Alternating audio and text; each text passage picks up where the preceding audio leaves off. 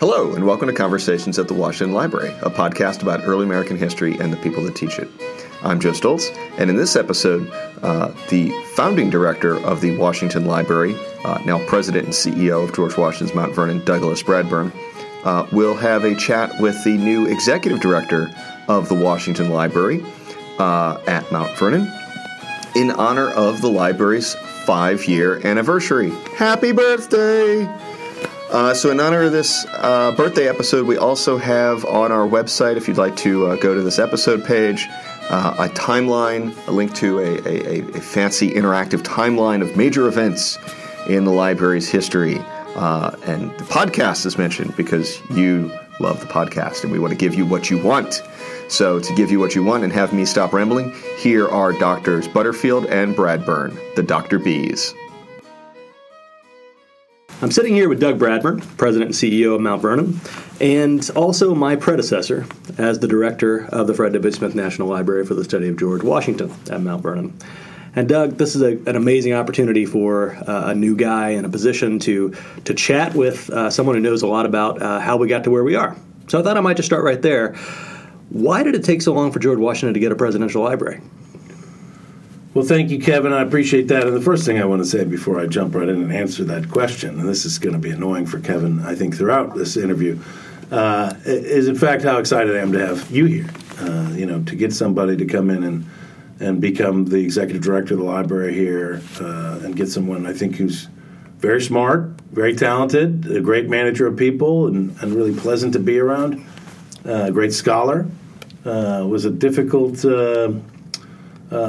thing to find. So I'm delighted you're here, and it's a big relief for me. You can keep going. Well, I'm going to stop. Okay, so the question about why did it take George Washington so long to get his own presidential library? So, of course, for those who don't know out there, the presidential library system is a fairly recent phenomenon in American history. It was created in the 1950s. The first presidential library, really the inspiration of FDR, who thought that it would be an important thing to allow the people to come research the essential records of their time, and FDR being so long president, elected 4 times, served 3.5 terms, had a massive amount of papers, and so that first library was created. The papers are owned of all presidents after FDR, and actually it was reversed backward to Hoover and I think Wilson to a certain extent. They're managed by the National Archives system. So the National Archives here in Washington, D.C. actually has facilities all over the country, and they manage these records, in the interest of the American people who own them. Before that period, the presidents owned their own records, essentially. It's somewhat like we know about the British colonial model, where these administrators would bring their papers back to their country homes. In the presidency's case, these papers would go with them as their professional and public papers, and that was the case certainly in George Washington's time, and so there wasn't a library system. And by George Washington's case, he comes back to Mount Vernon in 1797, and he writes to the current Secretary of War at the time, Dr. James McHenry, yes. I was having a meltdown there. Dr. James McHenry, and he says, there's all kinds of work being done in my state, but I have only one house to build to house his military, political, private, civil papers, which are voluminous and may be interesting. And so he had the idea that, in some ways not unlike FDR, that, this would be an important thing to keep the record straight. He was always very concerned about his reputation. And the reason he kept those papers so meticulously through the war was, of course, he wanted to make sure he could defend any crazy bad choices he made, or if things went south, he would always have a record of what he did.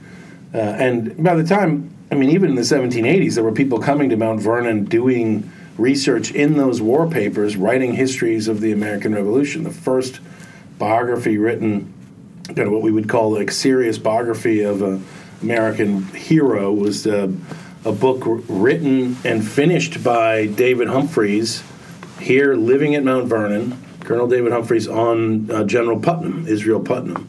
And he wrote this book and sent it he sent the manuscript to the Society of Cincinnati of Connecticut.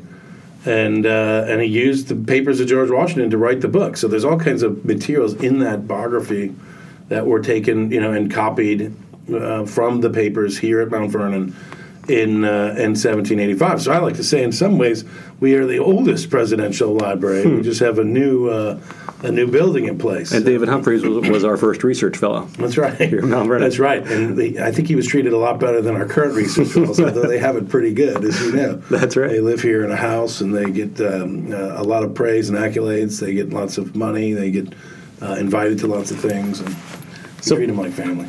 We do. Yeah, So to get back to your question, why did it take so long?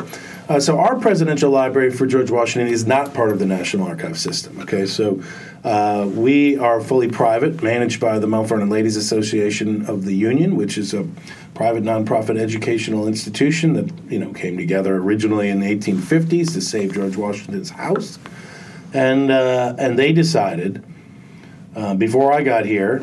They decided that, George Washington needed his own presidential library, and they were going to do it. They wanted to sponsor scholarship and education and put a real strong emphasis on the importance of civic education for democracy. They wanted to make this a place that would protect his legacy in the broad sense of the meaning of that, not as a place of hagiography or a temple to worship Washington, but rather a place to research the past, to understand the past better, to debate contemporary issues related in that broad context, to research all aspects of Washington's life and world, with the firm confidence that any subject in his era, will help shine a light on his relevance and significance. And I think it's been a tremendous success so far. That's right. And the 5 years that take us back to 2013, I came in as the new executive director right at the 5-year mark for the library. When you think back to those early moments, 2012, 2013, what do you remember? What stands out to you about the origins moment? For me, there's really three kind of things I think about in that very beginning. Of course, I was having a major transition like you from being a tenured professor at a university system to becoming into, this nonprofit institution, which, however, is quite corporate in our environment here, which I think I like and gives us a nice bound and professionalism around what we do. But it's different. And so, for me, there was the whole kind of the challenge of managing this new staff of people in this new context and trying to get everybody working together, pulling on the oars, going in the right direction as we're launching this extraordinary new library, which had a lot of hopes and dreams behind it and a lot of enthusiastic support behind it, a lot of money behind it. But they weren't really clear what it was going to do. So that was one of the big things 5 years ago, I think, was sort of my own concerns of how would I do in terms of building that staff and driving them forward with some kind of vision to really realize the dreams of the Ladies Association to make this into a living, breathing, not only research facility, but venue for leadership training and rethink our educational programs with teachers, build a digital program and the digital presence of George Washington's story on the web. So it was really exciting, but I have to admit, I was pretty trepidatious about that aspect of it. So that comes very vividly back to mind because I think, like you, there's just so much to learn here about the culture of this place and the different people and what they're doing, and that's it takes time. You're not going to get it overnight. Mount Vernon has a long history. It does, and the staff here is great, and so there's a great opportunity to mold them, but they're skeptical at times, I think. So you got to be able to bring them along. But it was an exciting time. The other big thing that comes out there was for me. The excitement of the glamour of it. I was listed in the Washingtonian magazine as one of the people we want to have dinner with as the founding director of this new presidential library. Wow. In the same issue with Jeff Bezos, who just bought the Washington Post. It's insane. It doesn't make any sense. So, coming from obscurity as a professor, yeah, of course, to all of a sudden, and it's just like the spotlight, and we had this we had this gala events, and and Vince Gill and Martina McBride sang "America the Beautiful." Vince Gill sang here? My wife and I rode around in a golf cart around Mount Vernon with them, singing the Battle of New Orleans after the evening was over. And I got David McCullough was out here as the inaugural lecturer of the opening of the library. That morning I was on Fox and Friends, and I was interviewed by all these international news media outlets. I was on Chuck Todd's show at the time, which was, what was it called? It was before he was the head of Meet the Press. But, Kurt Vebrands, who hired me, the former CEO here, and I were out there being interviewed that morning, live C-SPAN, live TV coverage, 55 million, media mentions that week. And It was just like the glamour was, that's one of the things I remember. You say, what do you remember 5 years ago? Yeah. It's like, oh my God, you're not in Kansas anymore. Wow. It was cool. And the third thing that comes to mind is just the building itself. It's an extraordinary structure. You got 44,000 square feet here. Right away, I learned that part of my job was to be a tour guide. I gave a tour, within a couple of weeks of being here, and I had to explain where the wood came from and why we had a presidential library. Yeah. Why did it take George Washington so long to get a presidential library? Sure. What are you going to do here? What's the mission? And show me all the parts of the building, and what do you like best about the collection? And yeah, so the building has a personality of its own in my mind, because when I first got here, I think my first day of work was August 15th, and the building was open for habitation. By the permitting, maybe the next day or 2 days after that. So I was the first one in the building, and I'd just begun at Mount Vernon as well. So although I used to say, although I'm one of the more recent employees, I've been the longest employee in the library. Wow. in this structure. And at that time, we didn't have all the paneling in. We didn't have the great busts in the reading room installed yet. I think they were still coming or off gassing.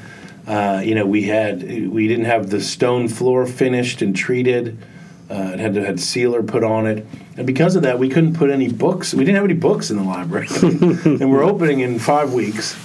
And it just got closer and closer, and no books yet. No books. We can't bring them in yet. The vault area where we keep the rare manuscripts and rare books and materials, it's got to be kept at a certain temperature and humidity level, and you got to all the pollutants out of there. And we couldn't put the books in there because we had to seal the stone floor, and then there was all this beautiful wood that was installed. There's great in that room. There's mahogany and cherry, and then there's the beautiful tables. Well, all those have to off gas before they go in there, which is a term I never heard of before I got here. Which Kevin, do you know what? He's shaking his head. I'm imagining that it involves a little bit of seasoning time. Does that sound about right? I don't know. Exactly. Yeah. That these are manufactured products that go in, and they have to release their potent parts over a period of time before you want them around collections items that are being preserved in a very high level. Right. So basically, long story short, it really wasn't until a day or 2 days or maybe 3 days before the opening of the library that we installed the George Washington's books, the manuscript boxes. So I remember that hectic run up to the building, and then the building's impression in my life goes on after that because we had a series of complications with the AV. It's a state-of-the-art building.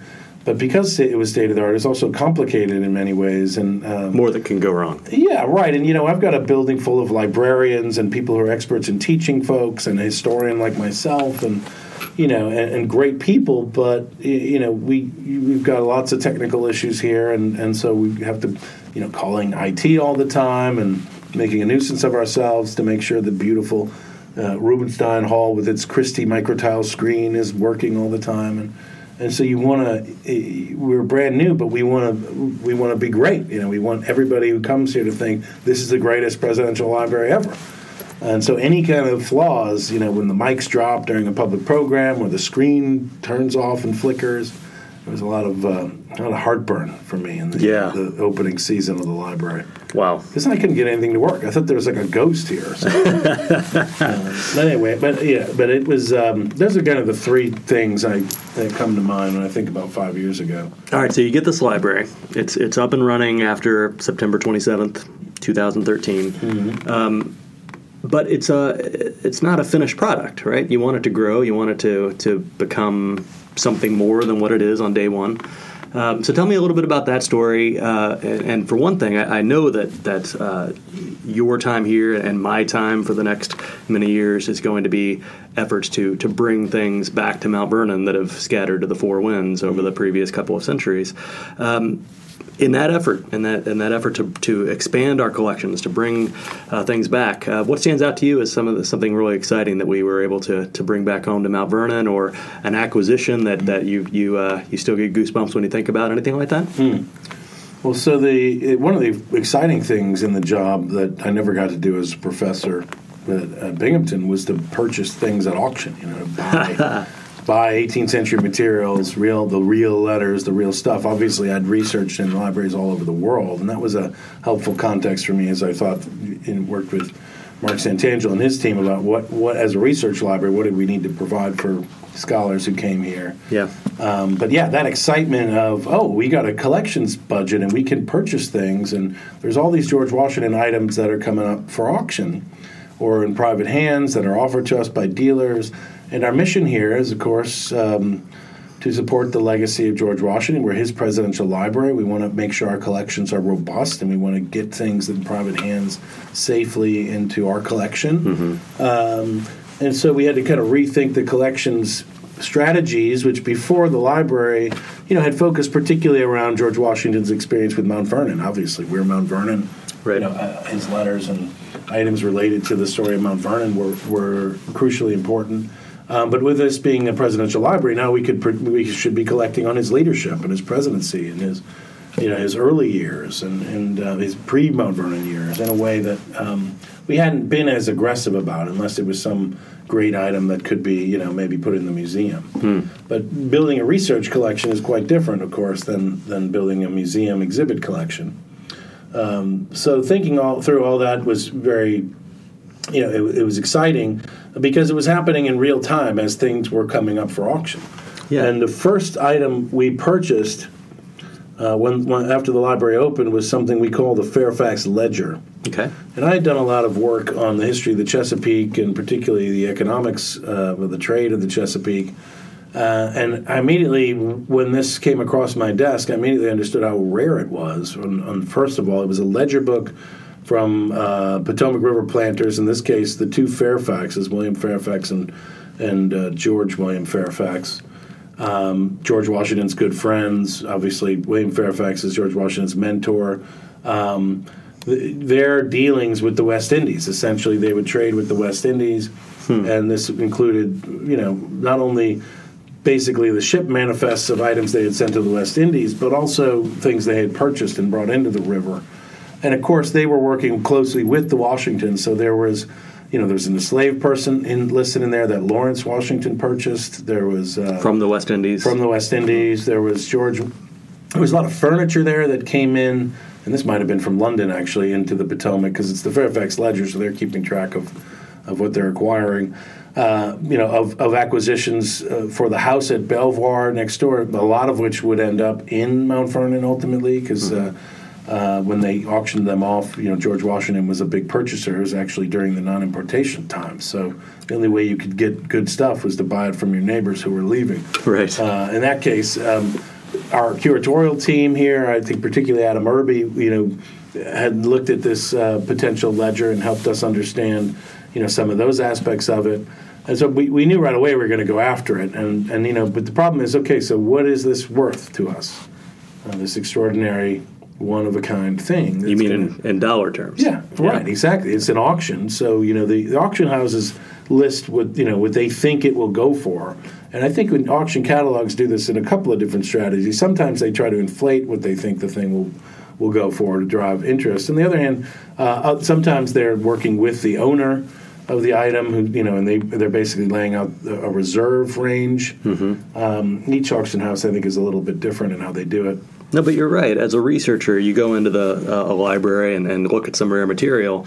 It's one of a kind. You use it. You work it into your own project, and you think of it as priceless, as something that's absolutely essential. And yet, priceless while it certainly is very different from also having to assign how many of Mount Vernon's resources we're going to put to this one acquisition. Exactly, right. And that's exactly it. It's sort of like what is the proper value we put on this? I mean, so in our case, we look at obviously the market value, what we think it will go for.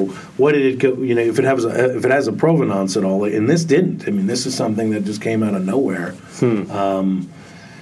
But in many cases you can say, well, what did this sell for in 90, and then in 2000, and what was the last sale, and so you have a sense of its relative value over different eras. But ultimately in auctions, it only takes two to tango to drive up the price of something. Sure. And you just need some other person who wants it, who's willing to enable, as the economists would say, willing and able to spend. Yeah. And the price could go anywhere. So we have to be very, disciplined in our approach, where we'll set this is the amount of money, the maximum we're willing to spend, and then you just sort of cross your fingers. In that case, it was a phone auction. Okay. Or so we were on the phone in the time of the auction, and it was Michelle Lee at the time, who was the Rare Books Special Collections librarian at the time, and she was on the auction, and I got an email from her. I think it was on a Saturday, and we got it. So we got That's great. It was very exciting, very exciting. But very quickly, and after that, we had a series of extraordinary discoveries and acquisitions. There was this great document by the end of that year, an unknown document in George Washington's hand describing the enslaved people at the Dogue Creek plantation complex that he had rented for 15 years from a neighboring family, the French family, in which he created this list of them because he's returning them, essentially. He's getting completely out of tobacco. Mm-hmm. He's returning them. And, I mean, this is in the context of him really organizing his estate in 1799. It's at the same moment he wrote this tremendous census of all the enslaved people here, where he's listing who are the dowry slaves, that is to say the slaves owned by the Custis estate, mm-hmm. so his wife's dowry that were brought into the family that he did not own. And then his own slaves, so listing all these out. And so this was an unknown addition to that great census, which really filled in the whole picture, and came up again for auction an unknown, really only partially documented manuscript, which with just tremendous research value to it, and obviously very important value to Mount Vernon.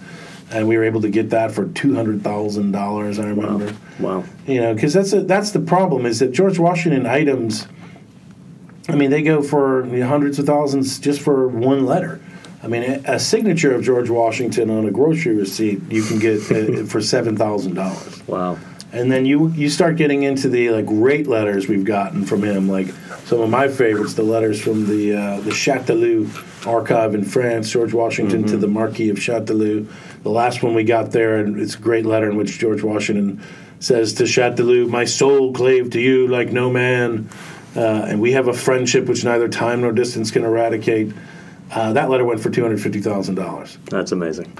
Yeah, so but it's an incredible challenge for us because we have to find this money, and we are a nonprofit institution, and we have a budget that comes out of an endowment for manuscripts, but that really only pulls off $150,000 or so a year. So right there, you can't buy those letters without finding more.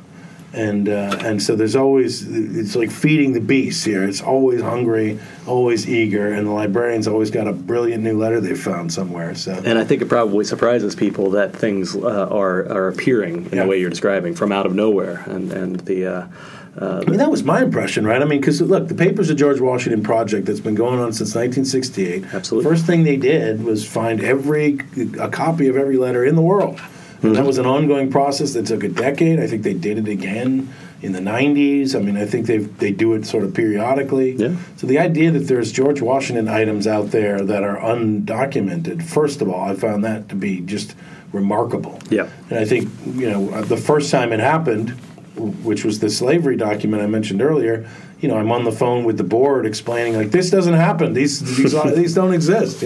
Unknown Washington items are impossible to find. And then I had to have the same conversation like 5 months later. So when we purchased the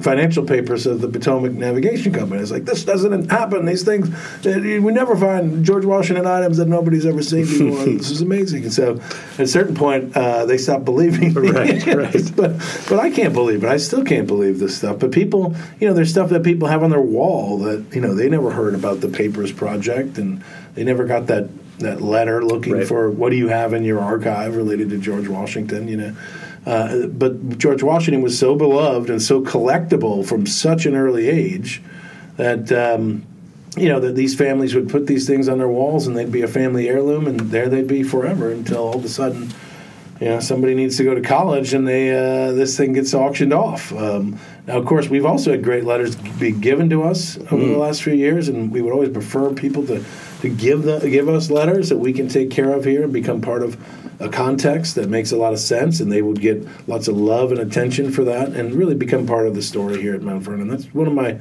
most fun aspects of the job is inviting people to become part of this extraordinary story, this extraordinary place, because they want to be, and it's crucial to us all.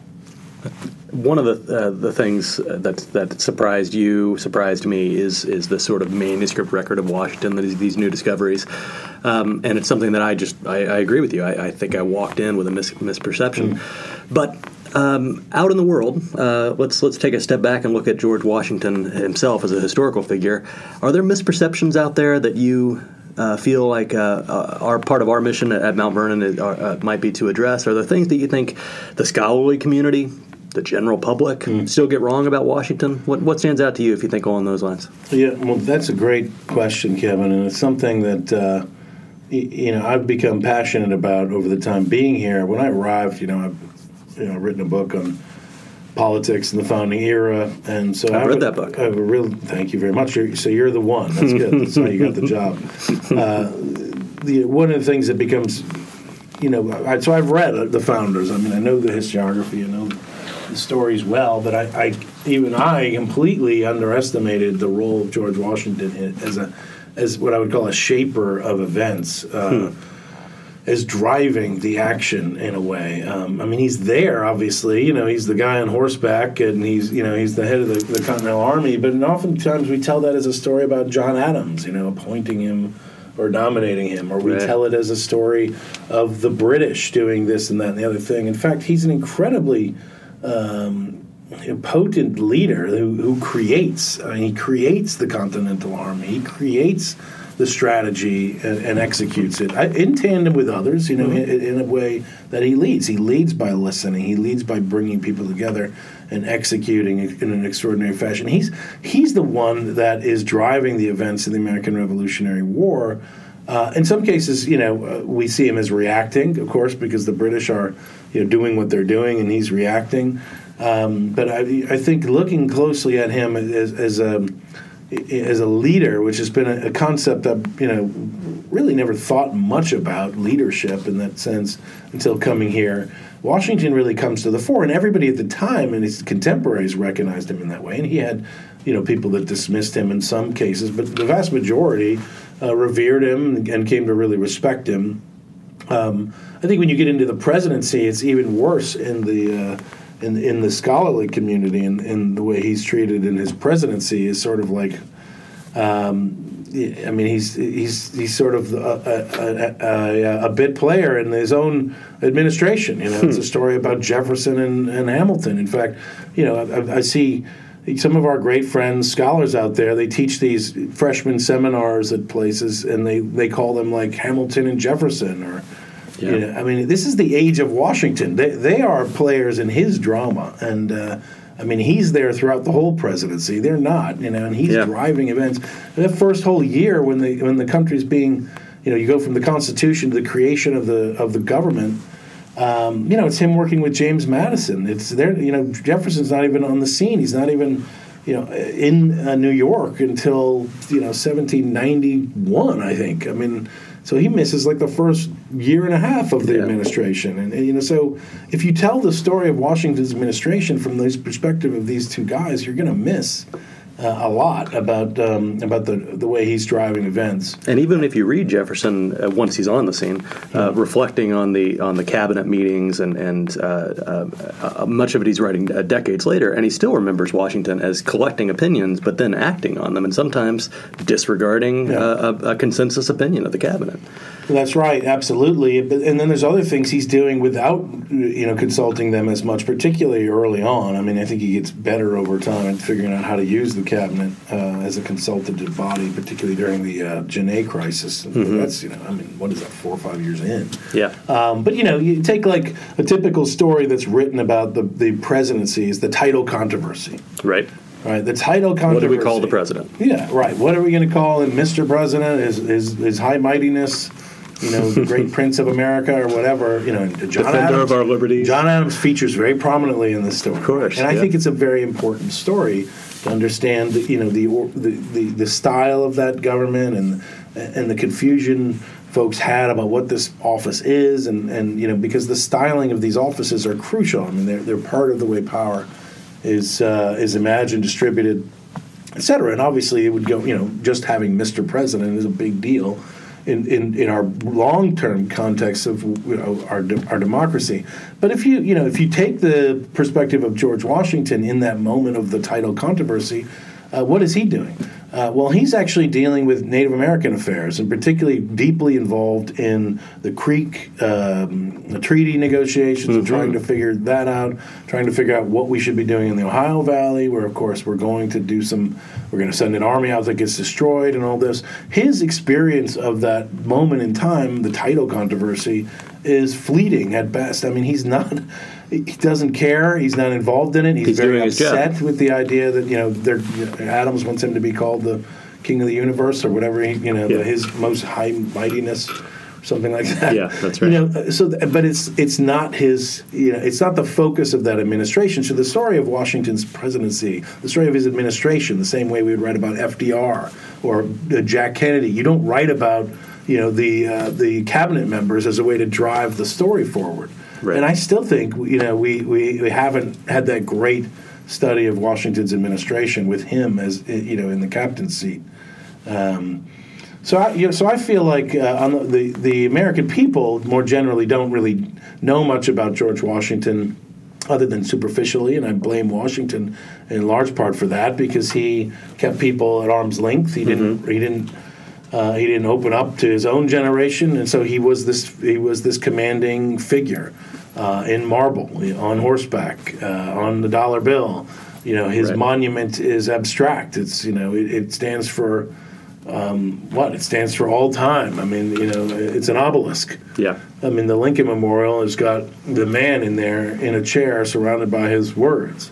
Right. The Jefferson Memorial has a man with words surrounding him. They didn't even have a statue of Washington in the Washington Monument until the 1990s when they put the great Cincinnati statue in there. And his words, he's got incredible words. As the more I read and the more I know, there's extraordinary, great letters and public pronouncements and private letters. I mean, public pronouncements, the Truro letter, of course, is crucially important. The farewell address, his first inaugural, written in tandem with James Madison. I think that's the other thing is we talk about Hamilton writing this or Madison writing that. I mean, it's clear this is the mind of Washington that's being translated into these things. This isn't. It's just like like Kennedy's inaugural was written by a speechwriter. I mean, yet we call it Kennedy's. Ask not what your country can do, but what you can do for your country. That's not Kennedy who wrote that. Washington, for some reason, doesn't capture the same imagination of American people. Well, and one of those reasons may be that the sort of private emotional side that we see in John Adams's diaries or in Jefferson's windows into Jefferson's life that we have, we lack a lot of those with Washington. That's right. And one of the real treasures that we have here at the library is one tiny fragment of his relationship with his wife. One of the only surviving letters because she burned their correspondence, as was not uncommon at the time, but it certainly definitely is a loss for our access into the private side of Washington. And as I'm still hopeful that those letters are going to be discovered in the ice well in the basement of Mount Vernon, which has never been excavated. That's amazing. And it could be like the Dead Sea Scrolls down there. She could have stuck them in a jar and chucked them in the basement. And then you don't even have to buy them at auction. Yeah, this is great because we don't know that they were actually burned. I mean, it's not like a burnt remnant. Right. Oh, this is exciting. Well, there's a lot that's exciting about this, the library as we enter the next 5 years. But thank you for the opportunity to chat with your successor. Tell me a little bit about the origin stories and with the world out there. But it's fascinating for me. It's important for me. George Washington comes into the presidency, doesn't have an opportunity to have a conversation with his predecessor. He had no predecessor. You had some of those same challenges. I'm not comparing you or putting you in the company of Washington, but you had some of the same challenges. No predecessor. Ouch, it hurts. I have the amazing opportunity to just chat with my predecessor about lessons learned and experiences in the past. So this has been amazing. Well, you'd like it better probably if your predecessor wasn't your boss now. Well, there is that. That would be more fun for you, I think, to be able to chat with me. But it's also. I'm going to try. I'm going to commit now, and we'll put this on record. You know? Okay. I think you're going to take the library to heights that I couldn't take it. I mean, that's why you're here. I think you're going to build this reputation and grow the scholarship and build the team and move it forward. And so I'm really excited to see you in that role. And I'm going to let you do it. And I'm not going to tell you too much about. That's a terrible choice. Well, those are the goals, and thank you. I will tell you this: I mean, for people listening out there, is one of the big challenges of a job like yours and my current job as well is sort of how do you manage great ideas? Managing good ideas and great ideas. Because you want to have an open, transparent relationship with this very dynamic staff here, very creative staff who have great ideas, and you want to provide an environment whereby great ideas can actually get done and do things with. On the other hand, everybody's got a lot of ideas, and even a lot of great ideas are just not things that we should be trying to do or can do. Or are strategically sensible, Right. So managing ideas is one of the challenges, and some of those ideas might be coming from your boss or the board, And so, as the director of the library, you really have to have a strong handle on what you think the strategic goals of this institution should be, so that when a great idea comes along, and you just can't fit it into that universe, and you might have to just say, that's a great idea, but we can't do that right now. It's like the finite resources at an auction. You can only buy so much. You can only bring so many resources to bear on one goal. Yeah, but if you don't have that strong sense, I think you can end up just doing a lot of different stuff. Yeah, and a lot of different stuff can be great, but it's not. It's not more than the sum of its parts. Right. It has to kind of come together in some unifying way to drive towards a vision you have for the place, and that's what I'm excited to see you figure out. I'm excited to do it. Thank you for the opportunity, and I have to say,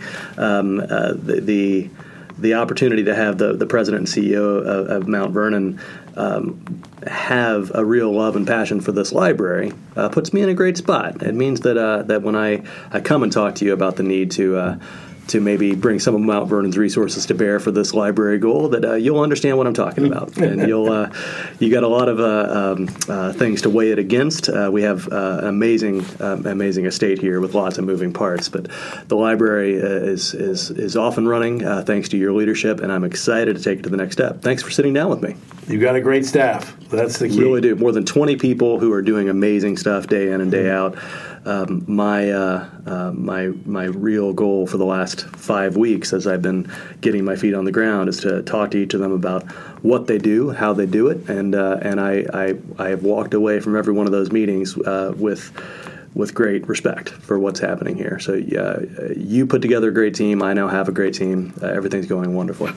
We're going to do great things. I know you're trying to wrap up, so I'll let you have the last word. Well, thank you for sitting down with me. I'm really looking forward to the next 5 years, and happy to chat with you. Thanks so much. Thank you for listening to this episode of Conversations at the Washington Library. Be sure to subscribe and follow this podcast on iTunes or wherever you get your podcasts.